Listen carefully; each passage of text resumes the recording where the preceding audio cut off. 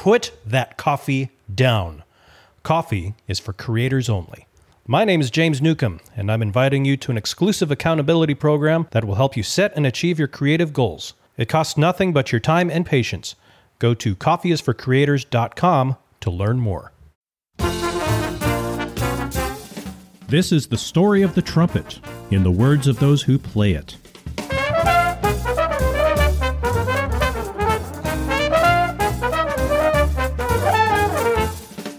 Young or old, professional or amateur, you've never missed a day of practice, or maybe you're coming back to rediscover the joy you once knew playing your trumpet. For those who love and are fascinated with this crazy instrument that no one can seem to master or is foolish enough to admit it if they have, this show covers all of the trumpet dynamics.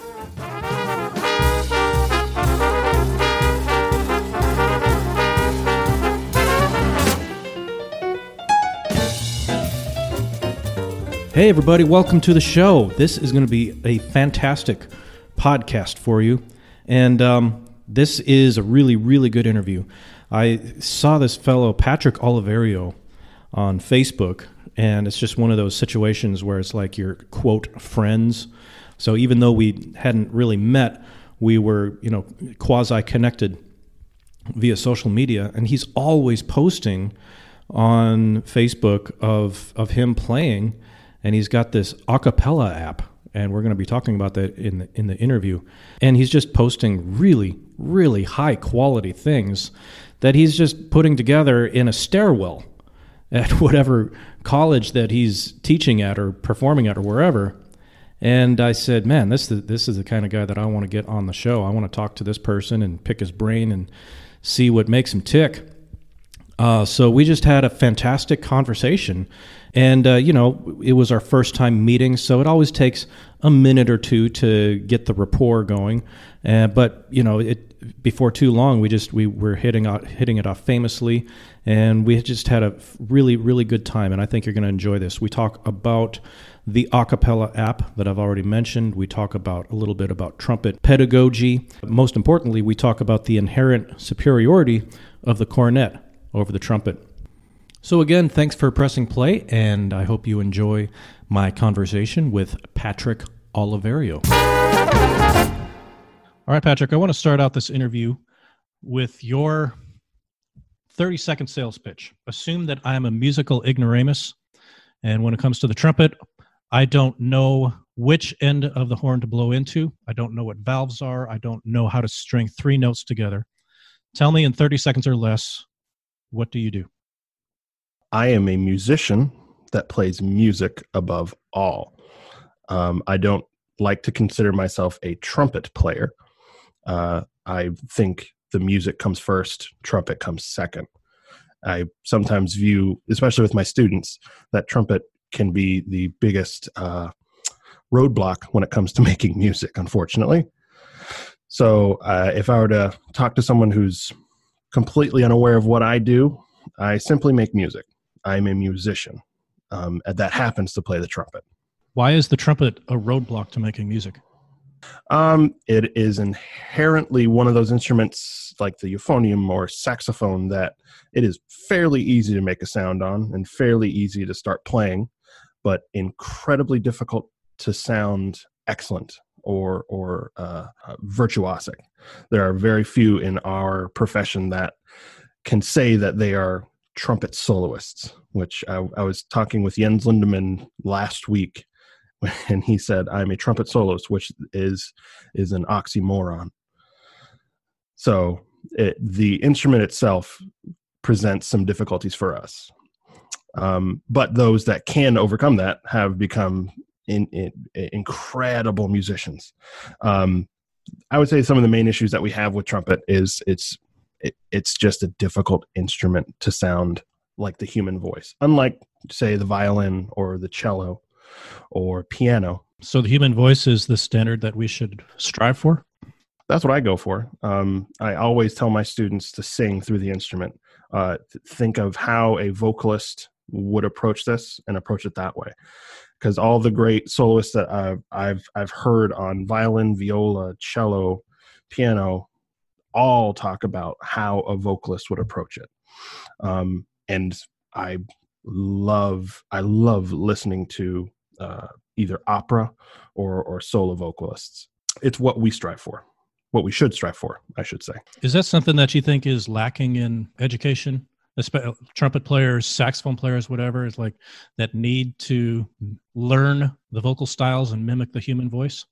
I think it used to be. I don't think it's very much anymore. I think that we've come actually a pretty long way when it comes to pedagogy. They're, going to NTC and seeing these young soloists perform. The level of trumpet playing just in the past decade has really taken off. And I think that's because of the pedagogy and how people are approaching teaching trumpet. Very kind of song and wind, thinking of the melody, thinking of how a vocalist would approach it. So I think we still have a ways to go, but we've certainly come a long way. Well, you seem like a pretty young guy. We just met on Zoom here just 5 minutes ago. So I don't know if you're like the old school or what school you fall into, but is that something that was included in your instruction as a trumpet player? Oh, most certainly. I wouldn't say that I'm from the old school. I would say I'm kind of the transition material, and I'm trying to adapt to this new school of teaching, which I love. The thinking of air and sound above all, and really approaching it that way from a healthy playing standpoint. I think that, and I'm not trying to be any controversial statement, make a controversial statement or anything like that, but I think that the old school method can sometimes be a little bit muscly and not thinking of the longevity of playing. So yeah, I think I would come from more the new school of just thinking of sound and air and seeing what we can do with that. So let's talk about air and sound. And you said you made a distinction of healthy air and sound. Is there an unhealthy use of air and sound? I do think that with a lot of, I teach a fair number of high school students here in the Kansas City Metro, and I've been teaching high school for a while. And what the tendency that I see from the majority of band directors is just saying, use more air, which can help, but can also be a detriment to a student if they don't know what to do with that amount of air or what to do with the air.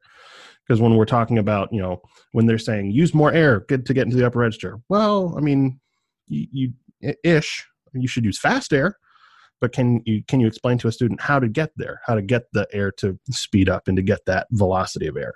So I think that it's a double-edged sword. Using more air is great, but it can also be a detriment to a student. Using more air and then knowing what to do with it. Precisely. Is there a time where a trumpet player needs to use less air? I would say so. When we're going into much, much softer dynamics, when we're trying to trying to do air attacks at a very, very quiet dynamic, I would say less air is better, because you don't want to take in so much air that you're actually holding the air back. So how I explain it to my student is you want the air to work with you, not against you. So if you're taking in so much air that you're having to hold it back, you're going to have to hold it back with the musculature of your face or your neck, or your upper torso, which is not good. Tension breeds bad sound, and sound and air are number one in my book. If, as one of my teachers would say, if you have all the technique and flexibility in the world, but you have a bad sound, no one wants to hear you. Who's the teacher that said that? That was my undergrad teacher, Dr. Richard Ruley at University of Arkansas. Okay. I've heard variations of that. Mm-hmm. If you sound, I think he got that from someone else, but I don't know who. There's nothing new under the sun. Nope. Tension breeds bad sound, air and sound. I think the analogy that I use, I think of it as if I'm going to say I love you to my girlfriend, I'm not going to say I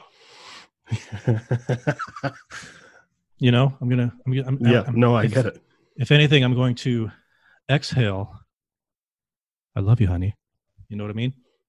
Yep. And I get it. That's a very good analogy. Well, maybe I should teach. Maybe. That's pretty good. That would connect with a high school student. They'd get that. Assuming they have a girlfriend. Well, yeah, we are teaching high school trumpet players, so maybe not so much. It's better than high school tuba players. growing up in high school band, middle school, high school band, I'm so thankful for the upbringing that I had in that kind of family. Not to kind of transition too quickly, but that's what I've kind of found with the brass band culture. Brass band culture, British brass band culture, is really about a family and a community, and that's why we do it. The group that I play in, Fountain City Brass Band, none of us are paid. We are all a completely volunteer group, yet we have people coming all the way from, Washington State, Louisiana, Washington, D.C., Australia. So, I mean, these people are not paid. They just come for the community and the music making. Not even their travel expenses? Nope. Wow. Not at all. So it's the community. It's not like the prestige of being in one of the top bands in America, or? I mean, prestige is certainly nice, but I mean, prestige does not pay bills. So there has to be another reason why we do it. And it's really about the family. I mean, I've been playing, me and my wife, Jen, have been playing in the group since 2013. And regardless of where we go in the world, we're always going to come back to the family that we found here, no matter what we're doing. How busy is the band? We usually have, coming up, it'll actually be after this podcast airs, but we have the U.S. Open Brass Band Championship, which is coming up in 2 weeks. That's usually our first cycle that we do. The next cycle is usually our holiday concert, where we do a number of Christmas concerts across the KC Metro and actually out into rural Kansas and Missouri. Then we begin our NABA, North American Brass Band Association, championship preparations. Then we also usually have an end of season concert. And in between, we sometimes have a couple of concerts that organizations will reach out and they want someone to play, so we go out and play. But we also do have the Fountain City Youth Academy, which goes from January all the way through to May, I believe. That's a big part of us as well. First place, graduate solo division, national trumpet competition. Tell us about that. How did that come about? That was something. So before that, I'd really only done one other competition, which was the Music Teachers MTNA competition, Music Teachers National Association solo competition. So I really didn't have any competition experience before that. And I took a break in between my undergraduate and my master's. I went to the University of Missouri, Kansas City for my master's, where my wife did her doctorate. And she had done NTC before and placed second. So I was like, well, let's give it a try and see what happens. If you don't know, my wife, Jen Fox Oliverio, is a spectacular trumpet player and cornetist. But I decided to give it a try. And I just approached it how I would really any audition or, I guess, competition performance. Really methodical, went in and just thought about the music. I was very fortunate to make finals, which I was kind of shocked.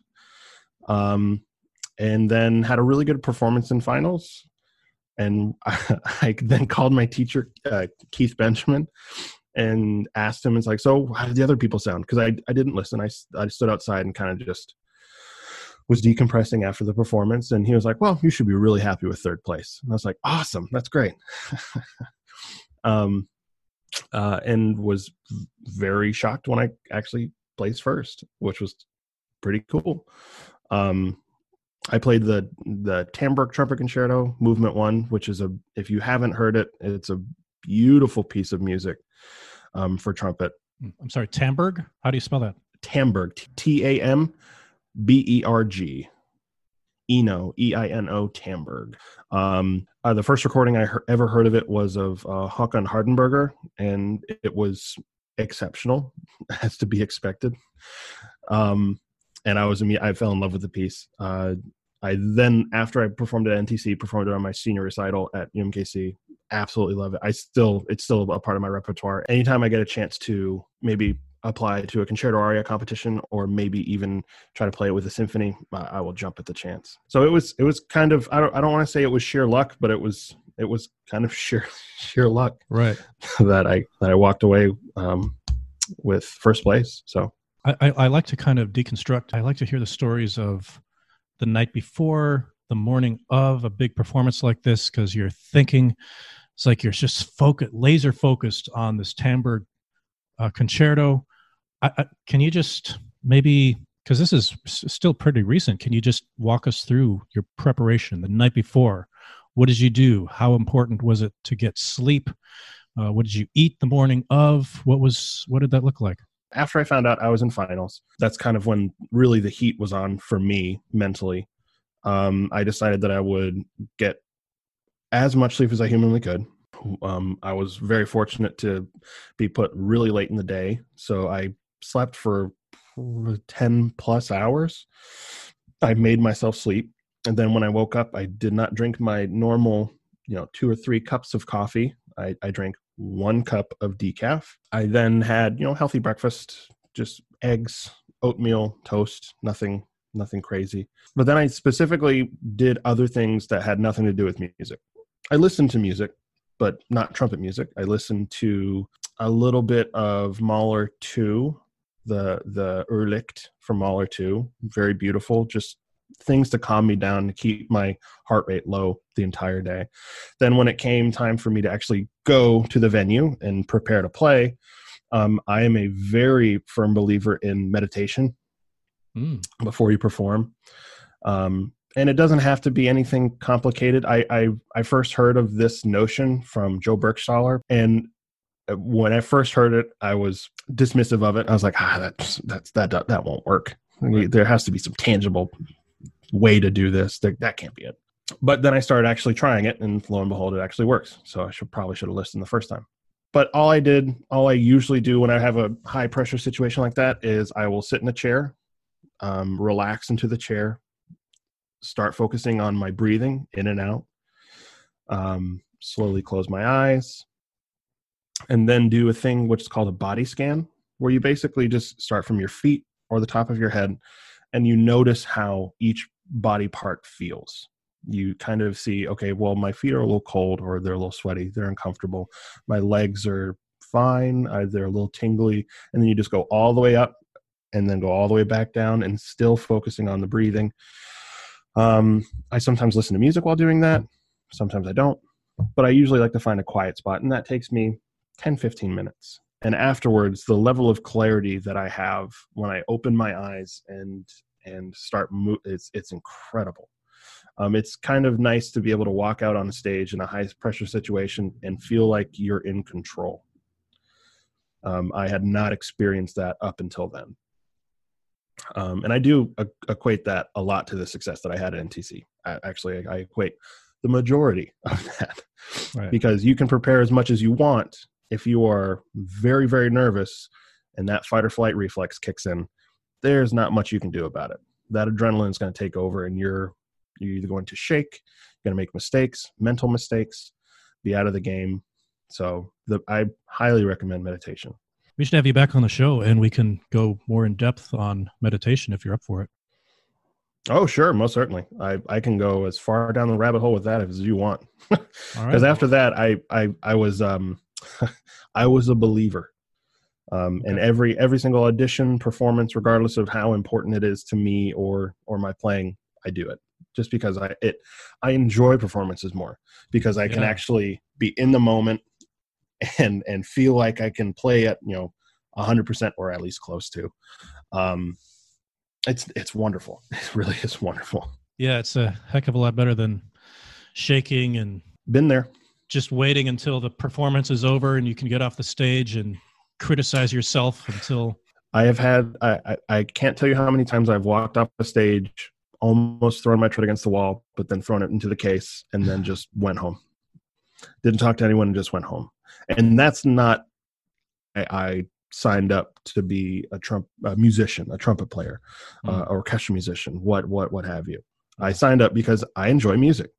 I enjoy the act of music making. And I enjoy listening to what the audience feels and talking to the audience and talking to my colleagues. And whenever you walk off the stage angry because you feel like you didn't do your job and blah, blah, blah, blah, blah, that's not why we do this. We certainly don't do it for the money. We do it for the love of music. NTC 2017 is where you like discovered the magic of meditation? Yes. And mind you, all this is coupled with, I was very prepared.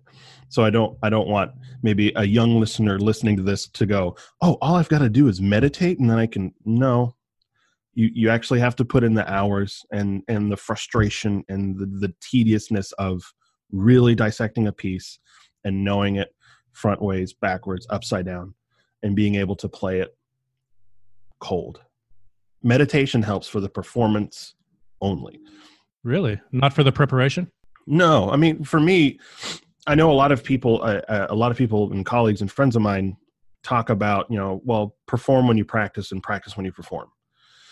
And that works for them. That's fantastic. For me, practice is practice, performing is performing. I can't make that mental jump of putting myself in the state of mind of where I'm performing in front of people. And yes, you can simulate that by actually performing in front of people. But when I do that, I meditate. So whenever I had a mock run for NTC right before I left, and I tried the meditation there. And it worked. So I decided, well, if it worked in this situation, it's probably going to work on the day of the performance at NTC. But you have to be prepared. It just seems to me, and I'm not trying to put you on the spot or say you're wrong and I'm right. Everybody knows that I am right. You are a trumpet player. So yeah, you are correct. It's my show and I'm right. But it seems to me like if you're going to have that effect for the performance, wouldn't meditation before you practice clear your mind and put you in a better state of mind so that you're able to be more efficient with your practice? So I guess maybe I should say that, I do meditate. I mean, outside of performance, I try to meditate once a day. So maybe that's for me enough that will last me the day. So I usually try to meditate at least once in the morning when I wake up. I mean, right now I have a 2-month-old. So I try to wake up before he does, which is always Never. a fun game. Yeah. I was lucky this morning and got up before he did. So I had about an hour. So I basically took 30 minutes and just did some guided meditation, and I feel very clear-headed. The clarity that you get afterwards is great. And I guarantee you, whenever I go to practice today, that will carry over. So I guess, yes, it will help. I more think of meditating as something that you should just do, even outside of practice. If you live, we all are musicians. We all are anxious people. We are riddled with anxiety, and we're burning the candle from not only, both ends, but everywhere in between. So meditation and getting a certain level of calm into your day, I think is super beneficial. Is trumpet soloist a career? And we were kind of discussing that a little bit, but how would you describe you? What do you do? Well, what I do, I enjoy playing trumpet solos. I enjoy soloing in front of ensembles. I enjoy collaborating with pianists and other musicians. I wouldn't consider myself a career trumpet soloist. I think that there are a handful of those that can claim that title. I know that, in the summer of 2017, I went to the Chosen Vale Center for Musical Excellence. It's a seminar that's done in Enfield, New Hampshire by Ed Carroll. Fantastic if you're looking to expand your horizons on trumpet and music. It's absolutely stellar. And one of the guests was Håkan Hardenberger. And he spoke about one of his goals was to be considered, get the trumpet to be considered a solo instrument, because we're still struggling with that. We aren't held to the standard of violin or cello or piano, certainly not piano. But I think with his career, just recently, I believe it was 2016 or 15, he was touring with the New York Philharmonic as a featured soloist, and one of the other soloists was Yo-Yo Ma. So I think he can certainly claim that title. When it comes to normal people like myself, I enjoy playing solos. I feel more comfortable in a soloist role, and I try to do so as much as I can. I love putting on recitals. A career as a trumpet soloist, One can do it, but it will take a lot of work, a lot of networking, a lot of marketing. And that's all that aside, you have to be an exceptional trumpet player, an exceptional musician. I don't think average Joe like myself can just go out and go, I'm going to be a trumpet solo. Average Joe. Average Joe. Come on. Average Joe. Solo cornet with the Fountain City Brass Band. You're no average Joe. Come on, man. Okay. One tier above average Joe. I don't have average Joes on my podcast. You understand that? I can't be seen with average Joes. I didn't come on here to be yelled at. I think that it takes something special for someone to actually pursue that career. Certainly doing these competitions, NTC, International Trumpet Guild solo competition, the Roger Voisin solo competition, all the solo competitions in the UK. I mean, those are certainly, the Ellsworth Smith here in the United States. Those are a good test to see if you may have what it takes. If you can maybe advance in those and maybe win those, that is a good gauge if it's a possibility. But even if you win all of those, every single solo competition, that does not mean that you will have a solo career. It takes a certain personality, a certain presence on stage. It takes a level of marketing that some people are not comfortable with. It takes a lot of time and money to do. So I'm not going to, walk up to a high school trumpet player that's like, I want to play trumpet for a living, and say, well, you should be a trumpet soloist. There are other avenues I think one should explore. I do like saying that trumpet soloist is part of who I am. I mean, the majority of the gigs that I play are, orchestral or, chamber, but I think that's just a facet of what makes me me. Trumpet soloist is, that's an interesting topic. It's kind of fresh too, having, so at UMKC, we just featured Jens Lindemann on a performance of John Mackey's trumpet concerto called Antique Violences, which is a insanely difficult work, which Jens did wonderfully with a broken arm, which I thought was pretty impressive. And we were talking about, trumpet solos, trumpet soloists, and he did make the comment of that trumpet soloist was kind of an oxymoron. But he himself is one of those people that can consider himself a trumpet soloist. He is an outstanding showman, an outstanding musician, great command of the instrument, and has achieved quite a bit in his career. I don't know. I think that may have covered. Yeah, if you want a glimpse into the inner workings of my mind, go into my blog. I usually will update once a week or once every other week. The one I just posted was about basically life as a musician with a 2-month-old, with an infant. I mean, because we are not alone, but we are certainly part of a few professional musicians in a household. Both me and Jen are professional musicians, and we have an infant. So it's kind of a unique perspective on it. I know that a lot of musicians may have a spouse that may not be a musician or may have been involved in music. But we do have a couple friends that are both our professional musicians, and it's kind of interesting that we're finding that our experiences have been similar. So I thought it would be interesting to do, 2-month checkups just to see how things been going. So how are things going? He is the most important thing in our lives, but he is also one of the most difficult things that we've ever done in our life. Ever had to, I don't want to say deal with, but with one of the most difficult things that we've ever done. But we would certainly do it again, knowing what we know now.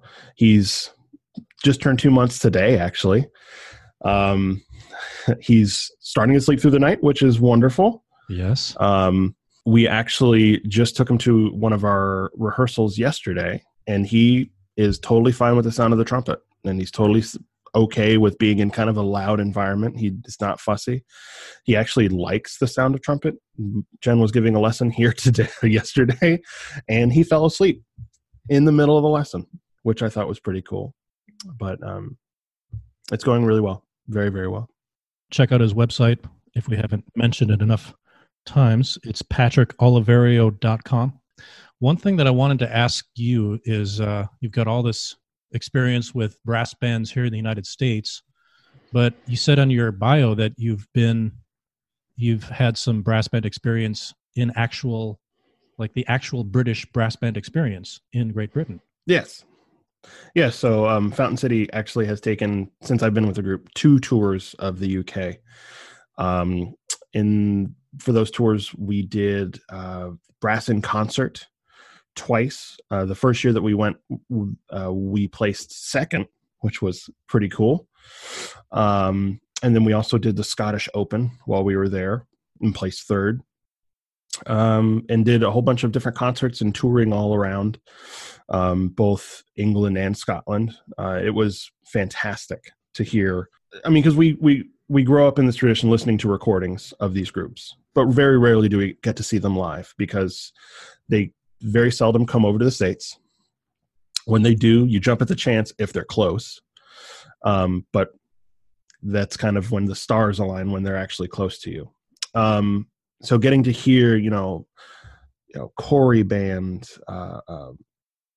Ike Anger Bjorsvik, all these groups that we've grown up, Brighouse and Rastrick, all these groups that you idolize and hear them live, it's absolutely incredible. It's an experience that I will remember for the rest of my life. It's incredible.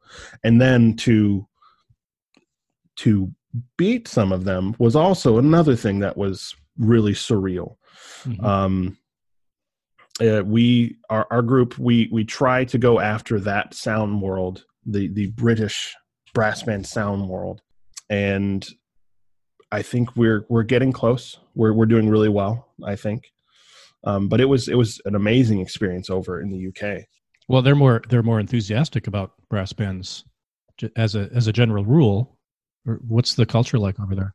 It is much more a part of their upbringing. So not necessarily in maybe London, but once you go into Yorkshire and Wales, I mean, it's every town has a band, and you grow up playing in that town band.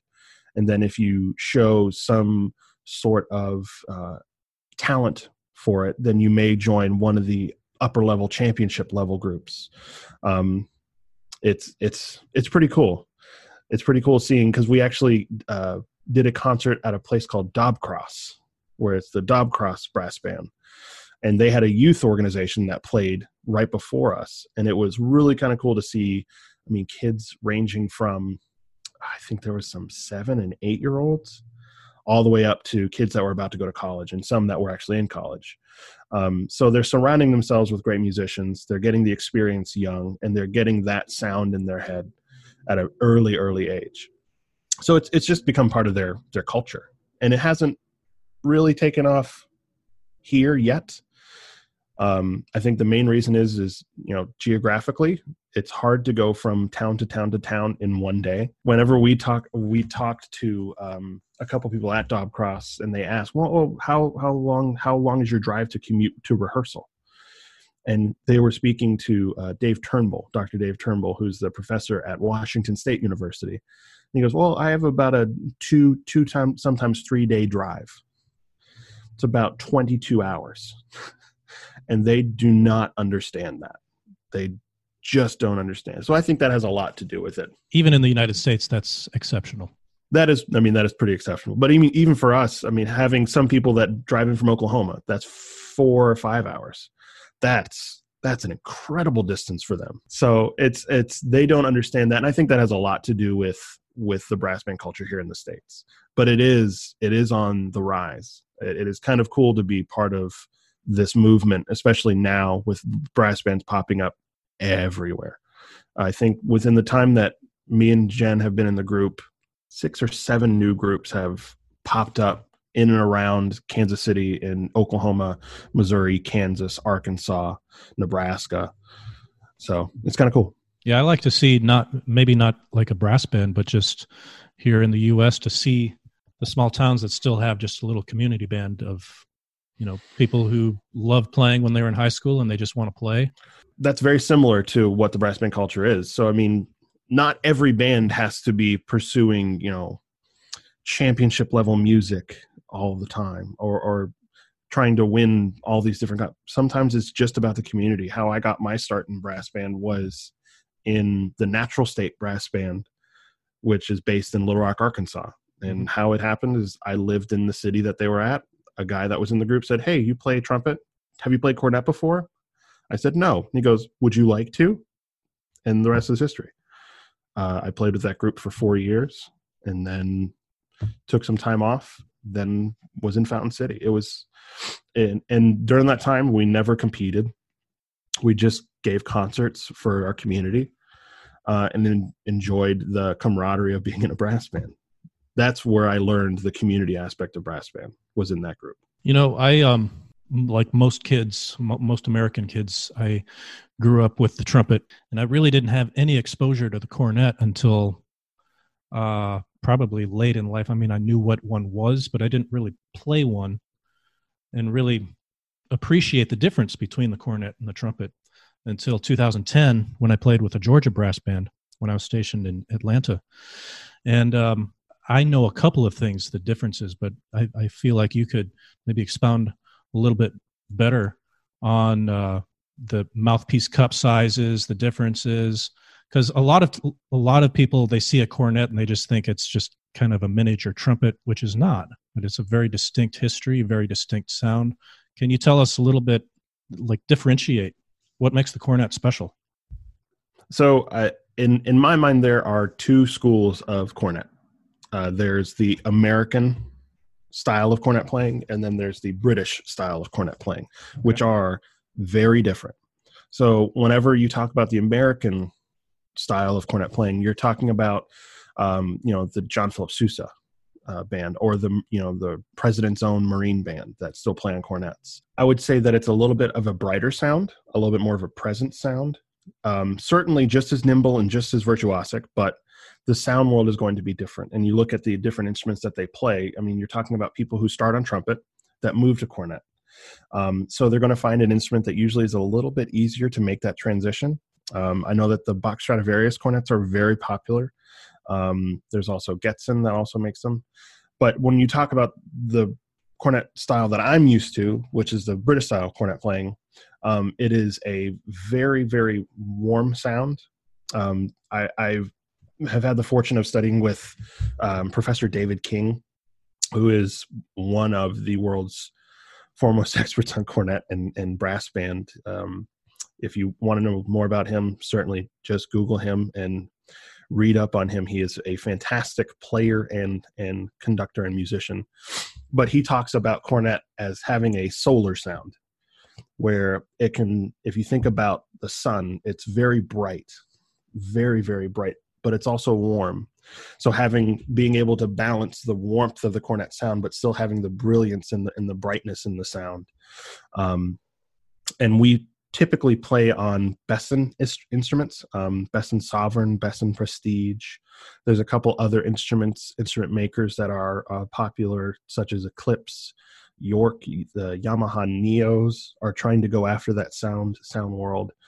And whenever you're talking about the British style cornet playing, I mean, it depends on if you're talking about solos, there's a kind of a different repertoire that you're pulling from. And when you're just talking about brass band section playing, that's a whole other topic as well.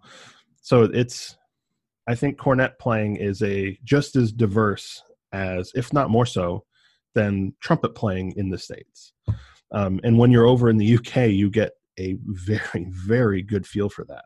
It's interesting because you talk to some of the, section cornet players, and they have different sound concepts than, the front row cornet players, and they play on different equipment, not necessarily different instruments, but different mouthpieces.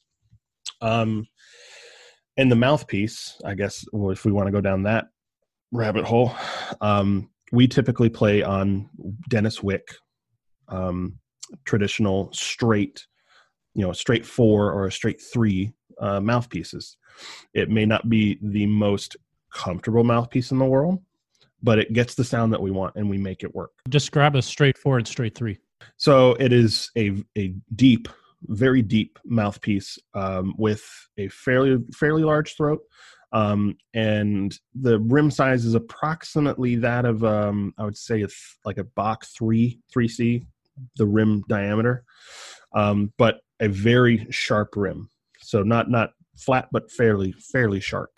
But if you're talking about American style cornet playing, I mean, you can run the gambit. I mean, I know a lot of people like whatever their maker is, get their mouthpiece for cornet. Bach is a big one. Pickett is another one.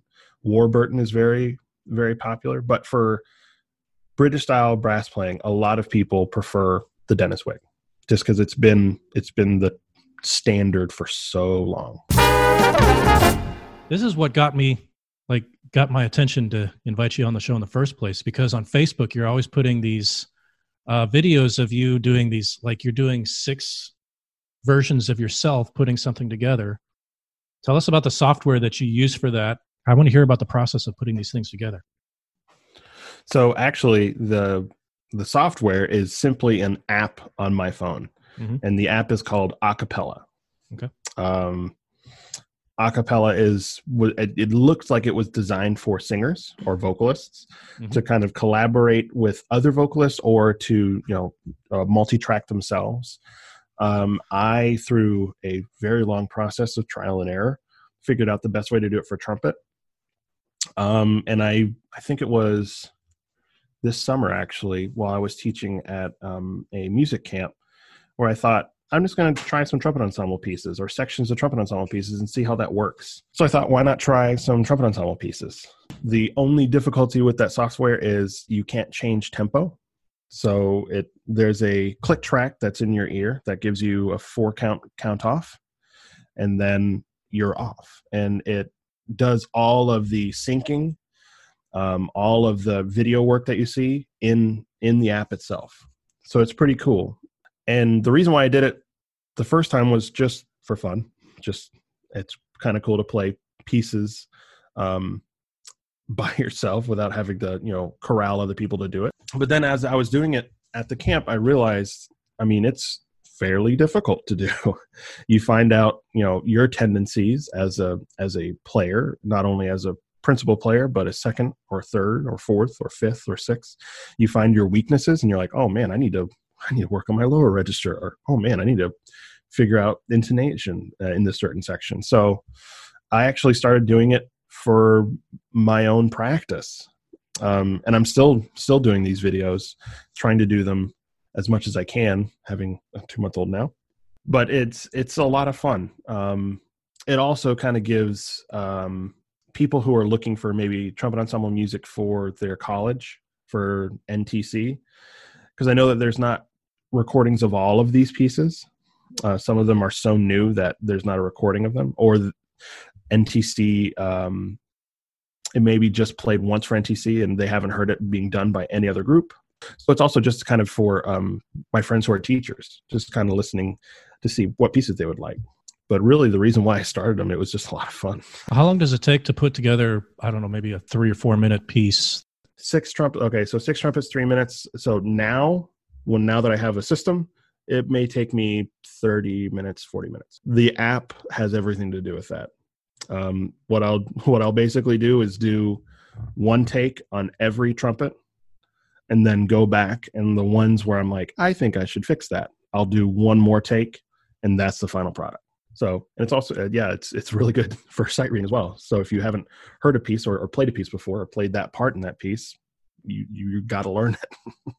And you just, because most of the pieces I do, I may have played it before on one trumpet part, but I have never played all the other parts. So I basically sight read it the first time, look back and go, well, that was a problem. Look at it really quick, and then do the second pass. And 30 minutes, 40 minutes. So how do you sync it all up? The app does that. Oh, the app does that. Mm-hmm. So you'll set your tempo marking in the metronome on the app. You'll have a pair of headphones in, which if someone's listening and wants to know how to do that, do not use wireless headphones. Use wired, because there is a delay.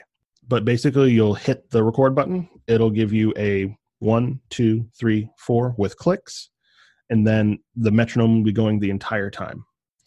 And because the metronome is going the entire time, it can sync up exactly with all the other videos. So all I have to do is hit a record button, play the trumpet, hit stop, and then go to the next video and record it. Wow, and the app does the rest. App does the rest. It just takes out all the dead space. Mm-hmm. I was kind of in disbelief that app existed, because I've seen musicians like Christopher Bill, who's a trombonist on YouTube that does all these really cool multi-tracking videos. And there's a couple other people that do it. And I was like, man, I really wish I could do that, but I just don't have the time to learn how to use that the video editing software and the audio editing software. I just don't have time for that. So I was just curious online, typed in multi-tracking app, and acapella came up. And I mean, now it's starting to kind of catch on. A couple of my friends are starting to post videos of orchestral excerpts and things like that.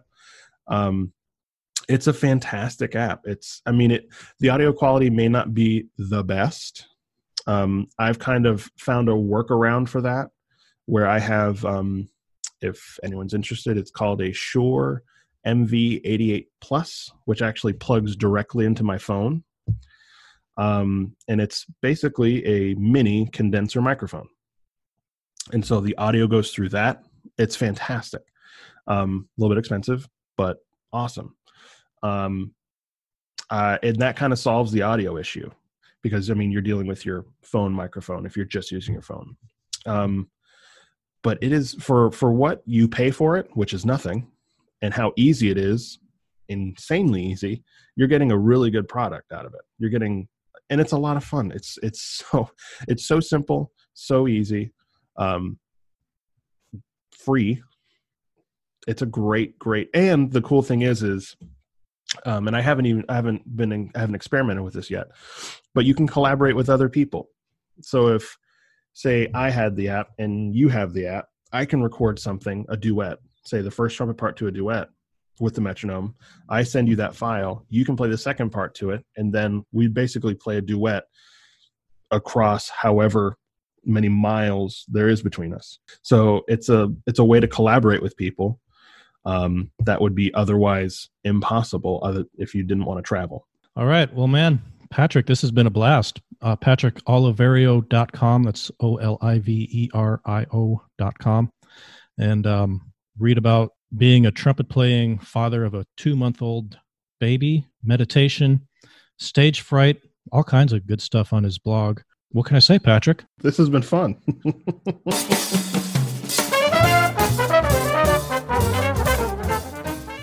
Trumpet Dynamics is produced by Beaten Path Media, LLC. Special thanks to Mike Vax for allowing use of Serenade to a Bus Seat for the show's theme music. To stay in the loop with the growing community of trumpeters who enjoy this podcast, just type trumpetdynamics.com in your browser, and you're off to the races. My name is James Newcomb, and I'm your host. Thank you for listening, and we'll see you next time.